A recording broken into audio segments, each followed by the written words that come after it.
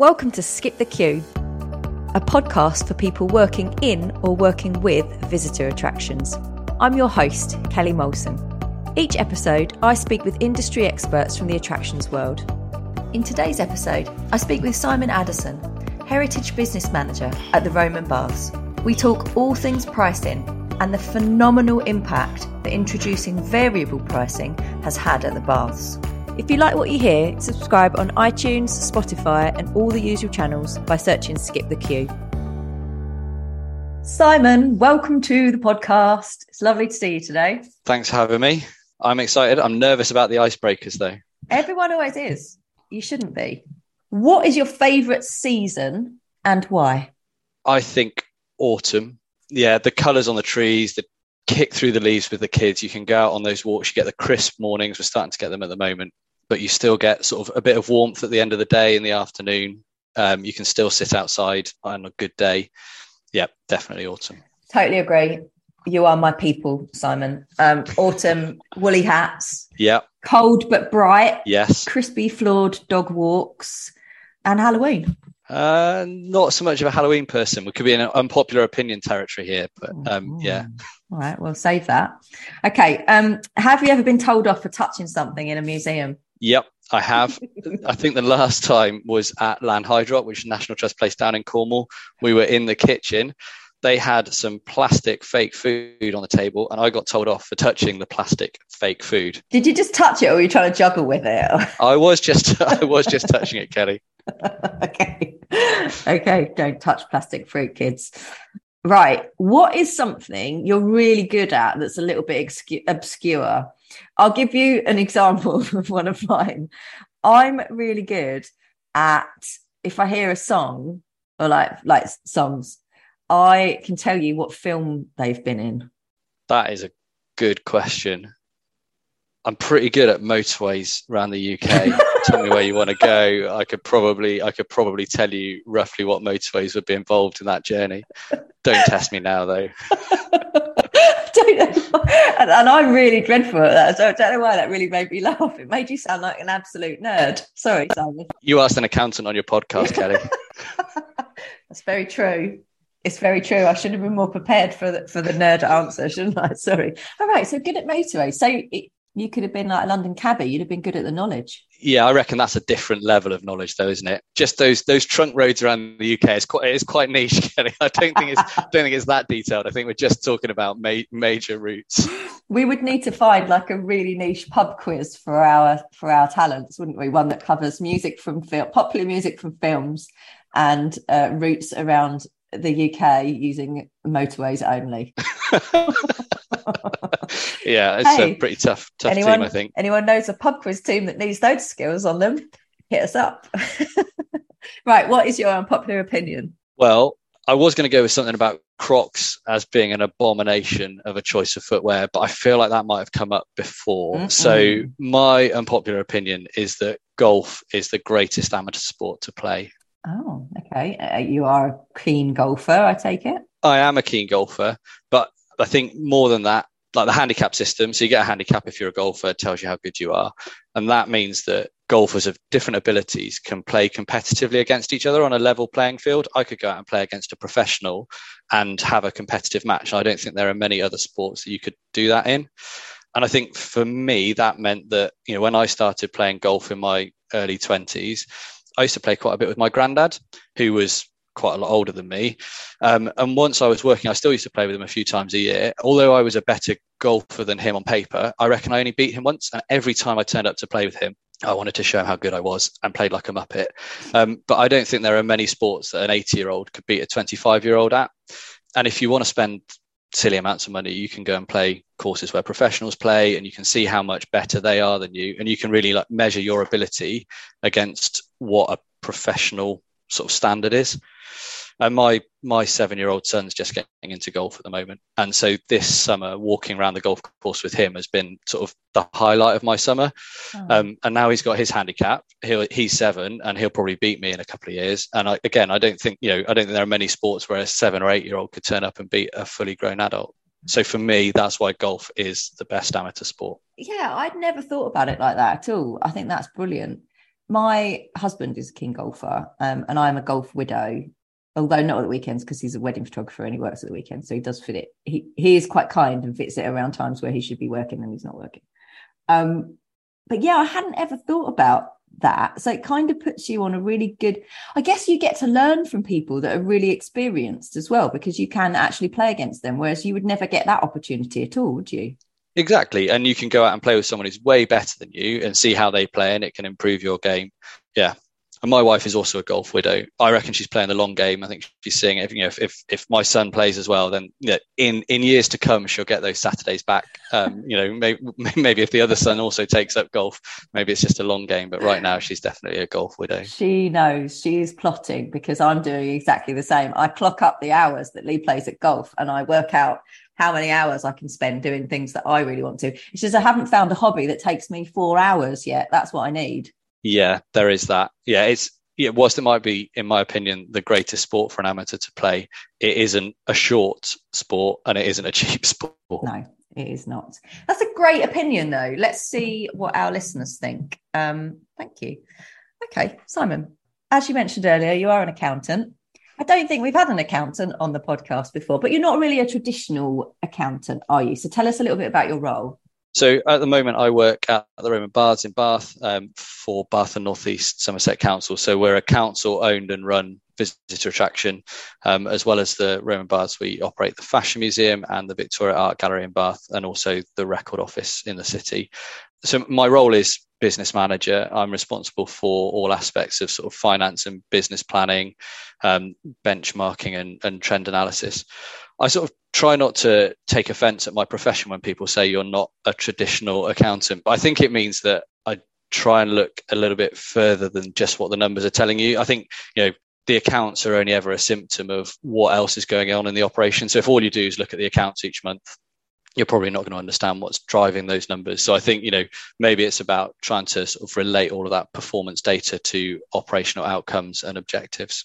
Yeah, I think because we've spoken in the past, I always very much saw your role, the conversations that we've had about your role have always been that you've been on the side of the operations as well. So you do have that kind of contact with the visitors, and you have that kind of you kind of broach that in between bit between the accountant and the ops department, if that makes sense. That's how it came across to me anyway. Yeah, I think that's fair. I think before I came to the Baths, I was at the National Trust, and my job title there was finance business partner. And I think that was much more, my role now is similar, but it's about working with operational staff and helping them to achieve their objectives. And I think people can see budgets as, an intimidating subject, and actually really they're a tool to achieve your objectives. And I think, particularly in an organisation like the National Trust, you join the National Trust as a gardener or a ranger or a conservator because you're passionate about those things. If you're good at them, you get given a budget.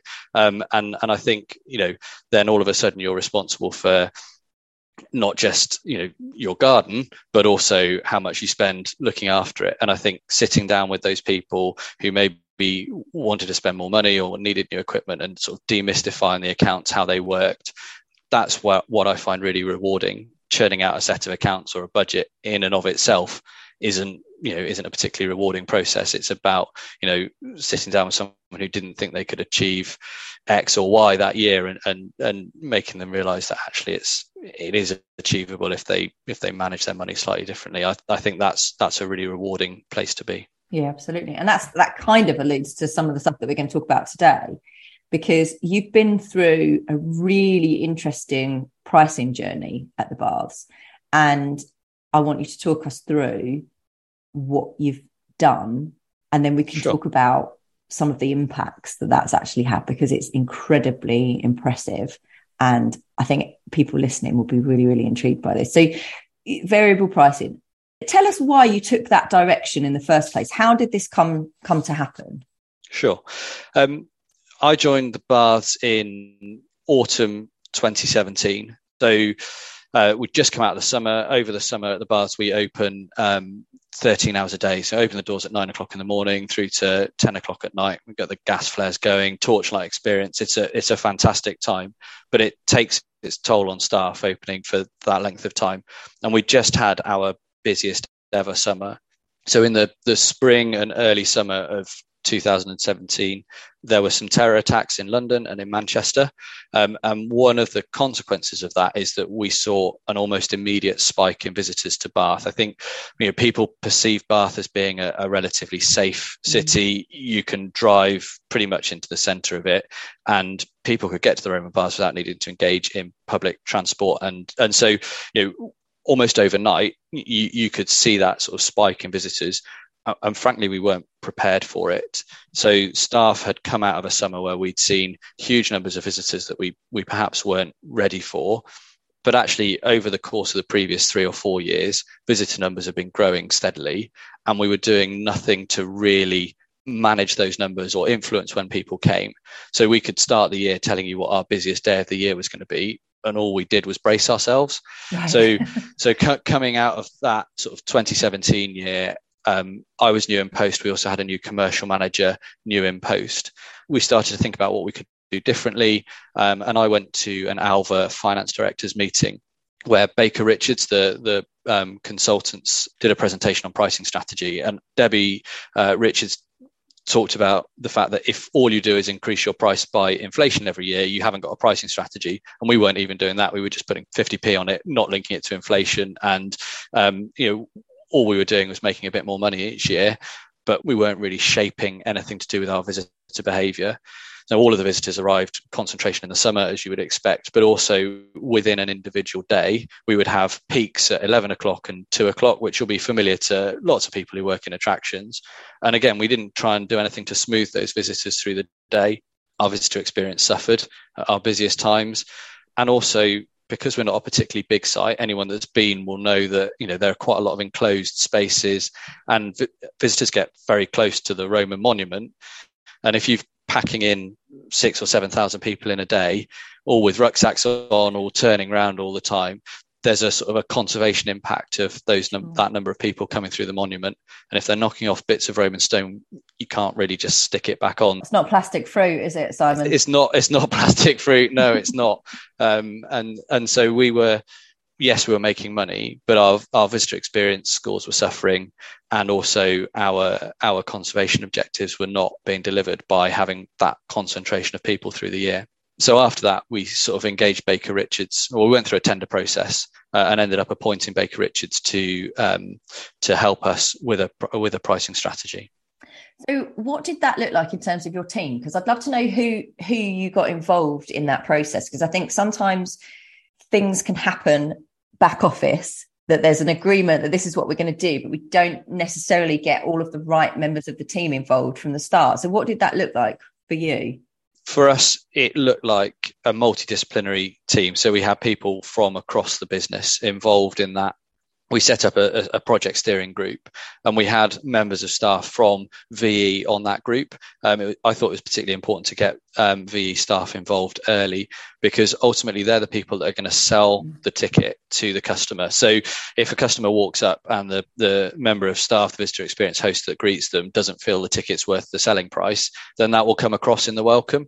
And equally, if they do feel it's worth the price, they understand the reason that we've implemented this strategy and the journey that we're going on, then they can sell it with confidence and they can articulate it. And if someone turns around and says it's expensive, they're ready to defend that price. So we had VE involved from the start.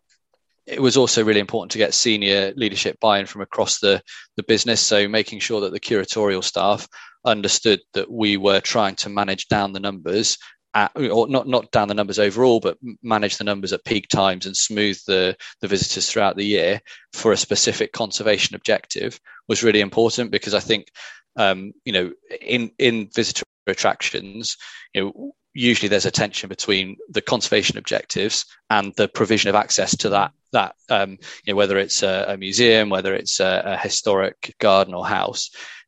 The more people you let through a space, the more impact it has from a conservation objective. So holding those two things in tension, conservation and access, are usually when, in my experience, we deliver best as a business, meeting the needs both sort of our visitors, but also the collections and buildings that we're caring for. So making sure that everyone was signed up to the objectives at the start was really important. And then obviously we had marketing involved, because again, they need to be able to be confident that we can sell these prices, that we're not going to get a load of feedback that we're too expensive, and sort of the commercial professionals that you'd expect as well. So what did it look like then when you started to go through this process? How did you work out what that pricing was going to be? When we engaged Baker Richards, the first sort of phase of the project was a discovery phase. So we gave them access to lots of historic data. So they took our ticketing data. They could look at how many people we had day by day, week by week. And they went back over 5 years.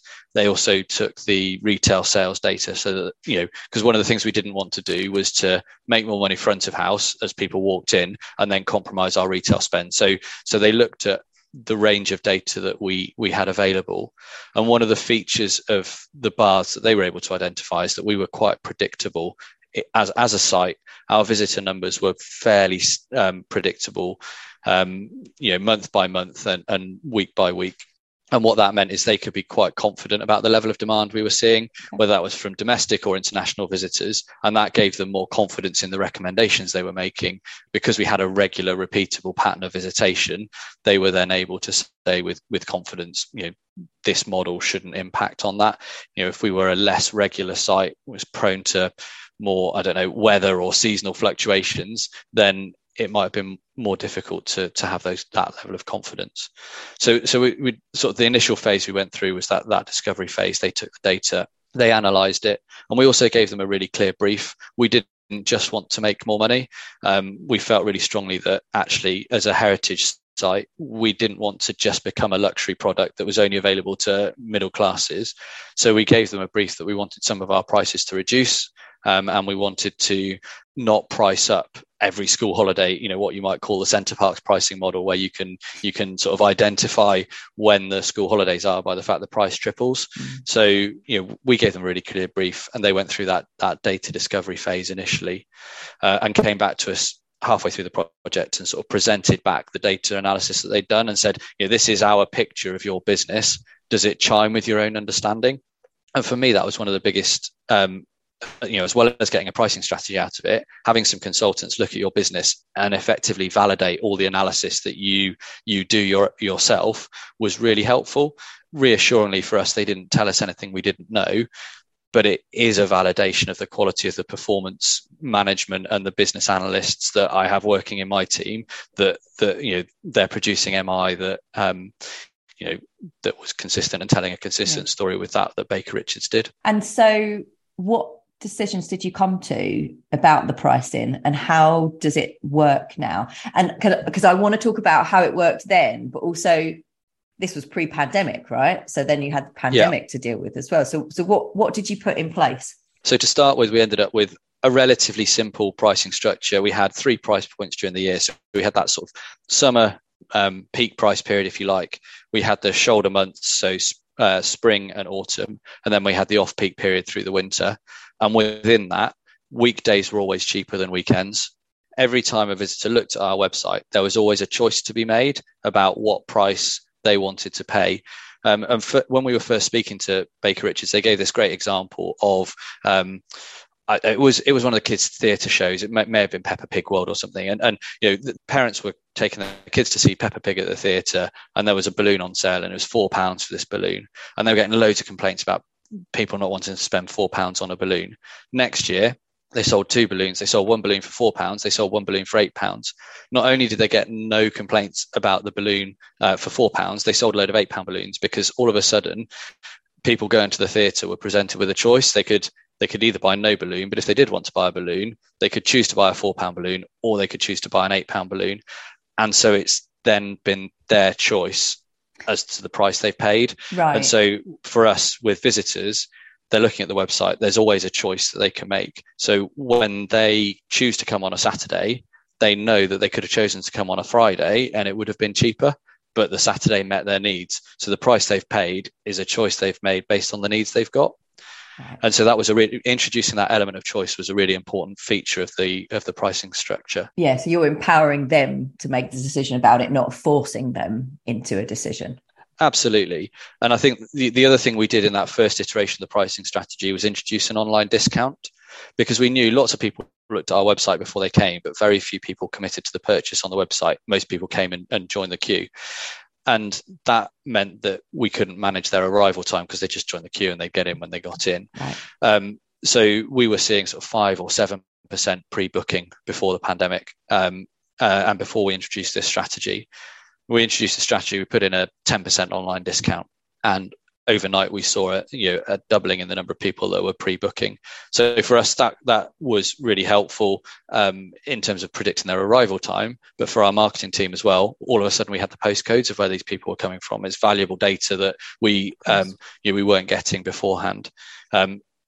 Pre-booking has become slightly more important over the last couple of years, and we no longer have that discount for online because it's been a necessity. So, but that was one of the features of that first iteration of the strategy. Amazing. And how did your visitors engage with it? What was the feedback when you launched it? We didn't get a lot of direct feedback about the fact that we had a new pricing strategy, because the Baths is, one of our features is that we're a tick box destination. So we're 80% first time visitors. So in implementing a new strategy, we didn't have to concern ourselves too much with the person that said, oh, you were cheaper last year, or you've done something different to last year, because those people by and large don't come year after year.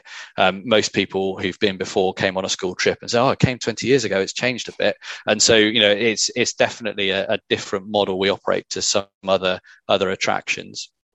But what we did see, we saw some complaints, but we saw complaints before the strategy came in. So we saw no more complaints on price than we did beforehand, and we saw many fewer complaints about crowding, and our value for money score increased and has continued to increase each year since we increased our prices. That's brilliant. And I think it comes back to that choice element. So your visitors are standing there and they've made a choice to pay that money, and so they didn't feel like they wanted to come to the Baths and they had to pay the price.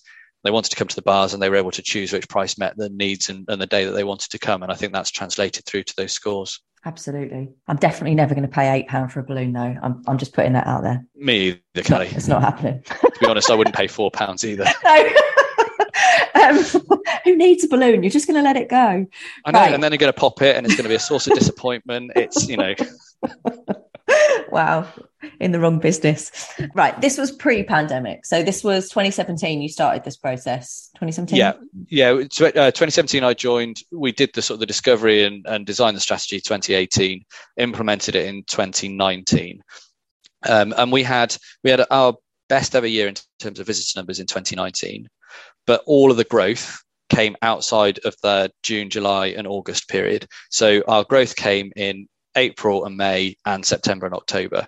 So from that sort of objective of smoothing out the visitors through the year, we achieved that by pushing people out into those shoulder months. And also, we didn't have one day over 7,000 visitors. In fact, we didn't have one day over 6,500 visitors.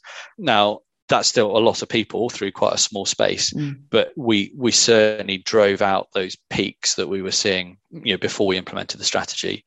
And as importantly, we made £2.3 million extra revenue in the first year of the strategy.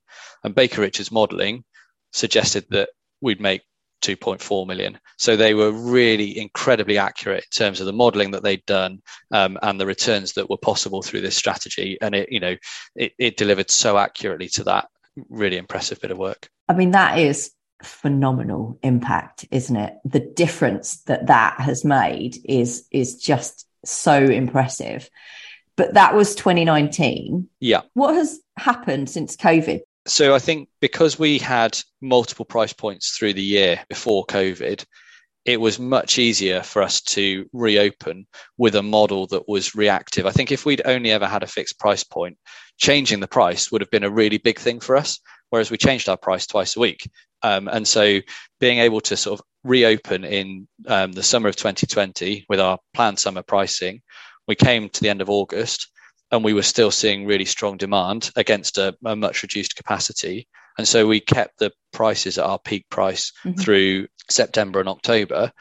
And because we already had those price points built into our pricing structure, it was really easy for us to just take that decision to continue with the higher prices and maximize the revenue from the visitors that were coming through.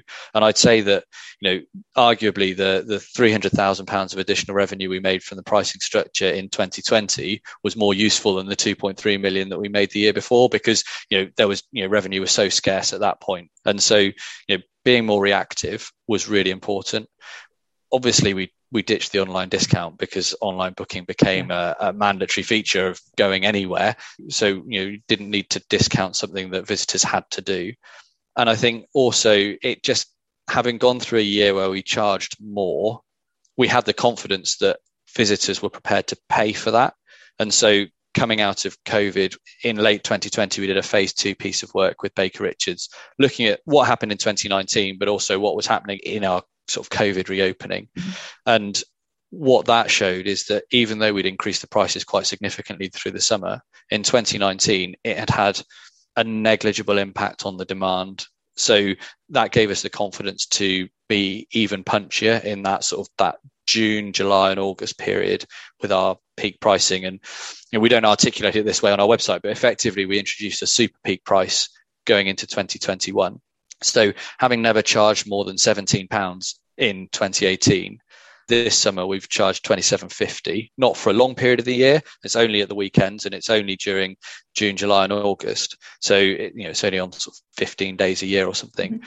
But having that headline price, I think Dom from Mary Rose talked about decoy pricing when he was on. It's almost that sort of, if you've got that high headline price, then everything else feels comparatively good value as you trade down from that. So people are saying, well, let's not go on Saturday, we'll go on Wednesday because it's £3 cheaper or whatever, or if you're buying a family ticket, even more.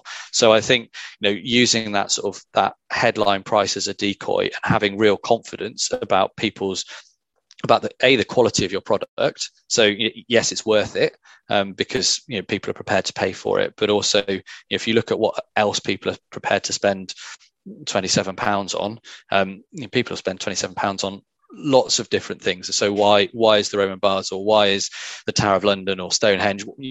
They're all equally valid calls on people's leisure spend, and we should be confident about the quality of product that we give to people. You mentioned earlier about retail spend and this not having an effect on it. What was the effect on retail spend once you transitioned to the variable pricing? There was no impact at all. So we didn't see an increase in retail spend pre-pandemic. We just saw no impact at all.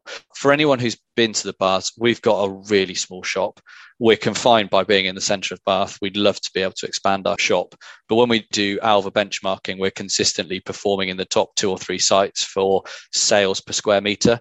So we just know that we can't fit enough people in that shop for the number of people that come through the site. And the work that Baker Richards did showed that despite visitor numbers increasing year on year, the number of transactions that were taking place through the shop hadn't been keeping pace. Basically, at our busiest times, the shop had reached saturation point. Right. So it may be that some people decided not to go into the shop because they'd paid more to come in. But for anyone that decided that, there was someone who has bypassed the shop before because they just looked and went, oh, that's too busy. So for anyone who was not going into the shop, there were other customers who were prepared to go in. And since COVID, our retail spend's been through the roof. And our spend per visitor this year is 50p a visitor higher than it was pre-COVID. And I can't tell you why, Kelly. I was going to ask, why? Obviously, high quality ranges, and my retail colleagues would not forgive me if I said it was anything other than the quality of product in there. But I think certainly when we first reopened from COVID, people were just glad to be out. There was a sense, particularly if you've had a lockdown experience like mine with small children, you were just glad to be anywhere other than your own house. And our top selling lines before COVID were toiletries, because we're the baths, spa and wellbeing, but people didn't want to buy toiletries because in 2020 no one was picking up anything and sniffing it. That felt like quite a risky thing to do. But we sold gin, and that was a genius move. So we sold gin and children's books. And I think most people's lockdown experiences were similar to mine. Not enough gin and not enough children's books. So they came to the Roman Baths and they bought both of those things in spades. But as toiletries have come back through, they're picking up in terms of sales. But people spending a lot of money, buying high priced jewelry products. I wish I could tell you why. You should have asked Callum when he was on. Yeah, I should. Well, I'll post the question to him and see if he knows. Yeah, it's interesting. I wonder if it's that. I mean, I was very conscious of visiting attractions and spending money in the retail stores because of the fact that they've been shut. I wanted to spend more money. I wanted to do my bit because I wanted those places to stay open. So I wonder if there's still a residue of that happening when people are visiting. I think in 2020, we definitely put it down to that. And you could almost see it as well. And there was a sense that people had saved money, whether that was on commuting costs or childcare bills or whatever. There was a sense that people had saved money during the lockdowns and therefore they had more disposable income. But, we're coming with the cost of living pressures, we're coming into a winter with massive uncertainty. And every month I look at those retail numbers and I'm waiting for that spend per visitor to drop. And it hasn't done yet. So I think it's more than just a sort of an altruistic desire to support the attractions. And maybe it's about people choosing to prioritize this activity of their spend over, I don't know, Netflix subscriptions or something. So I can't answer that question, but we're glad to see it. I'll ask Callum Lumsden of Lumsden Design and see if he can tell us and shed some light on it. All right. So what I'd really like to know, if you could give your top tips for people that are thinking about going through this process, what would they be for anyone that's listening now that's thinking, this is a genius thing to do, I would like to add 2.3 million to my revenue, please? I think the first thing is being really clear on your objectives. So for us, it wasn't just about making more money. We'd have ended up with a pricing strategy that looked different if we wanted to just make more money.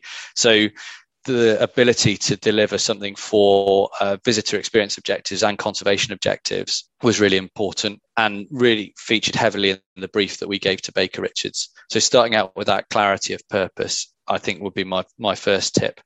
I'd also say, if I know budgets are tight at the moment, but if you can pay for the analysis, then firstly, it's such a helpful validation of your own business analysis that you're doing yourselves.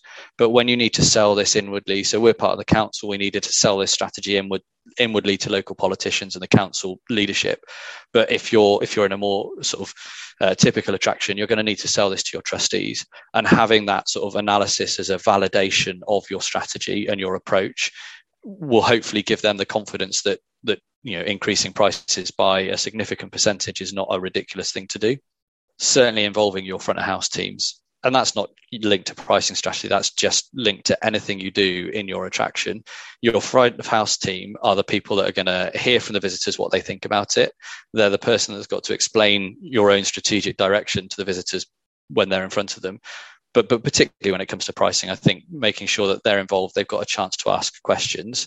And also that you're giving them that feedback as well. So that sort of regular communication, once you've implemented it, tell them whether what you're seeing is what you expected to see.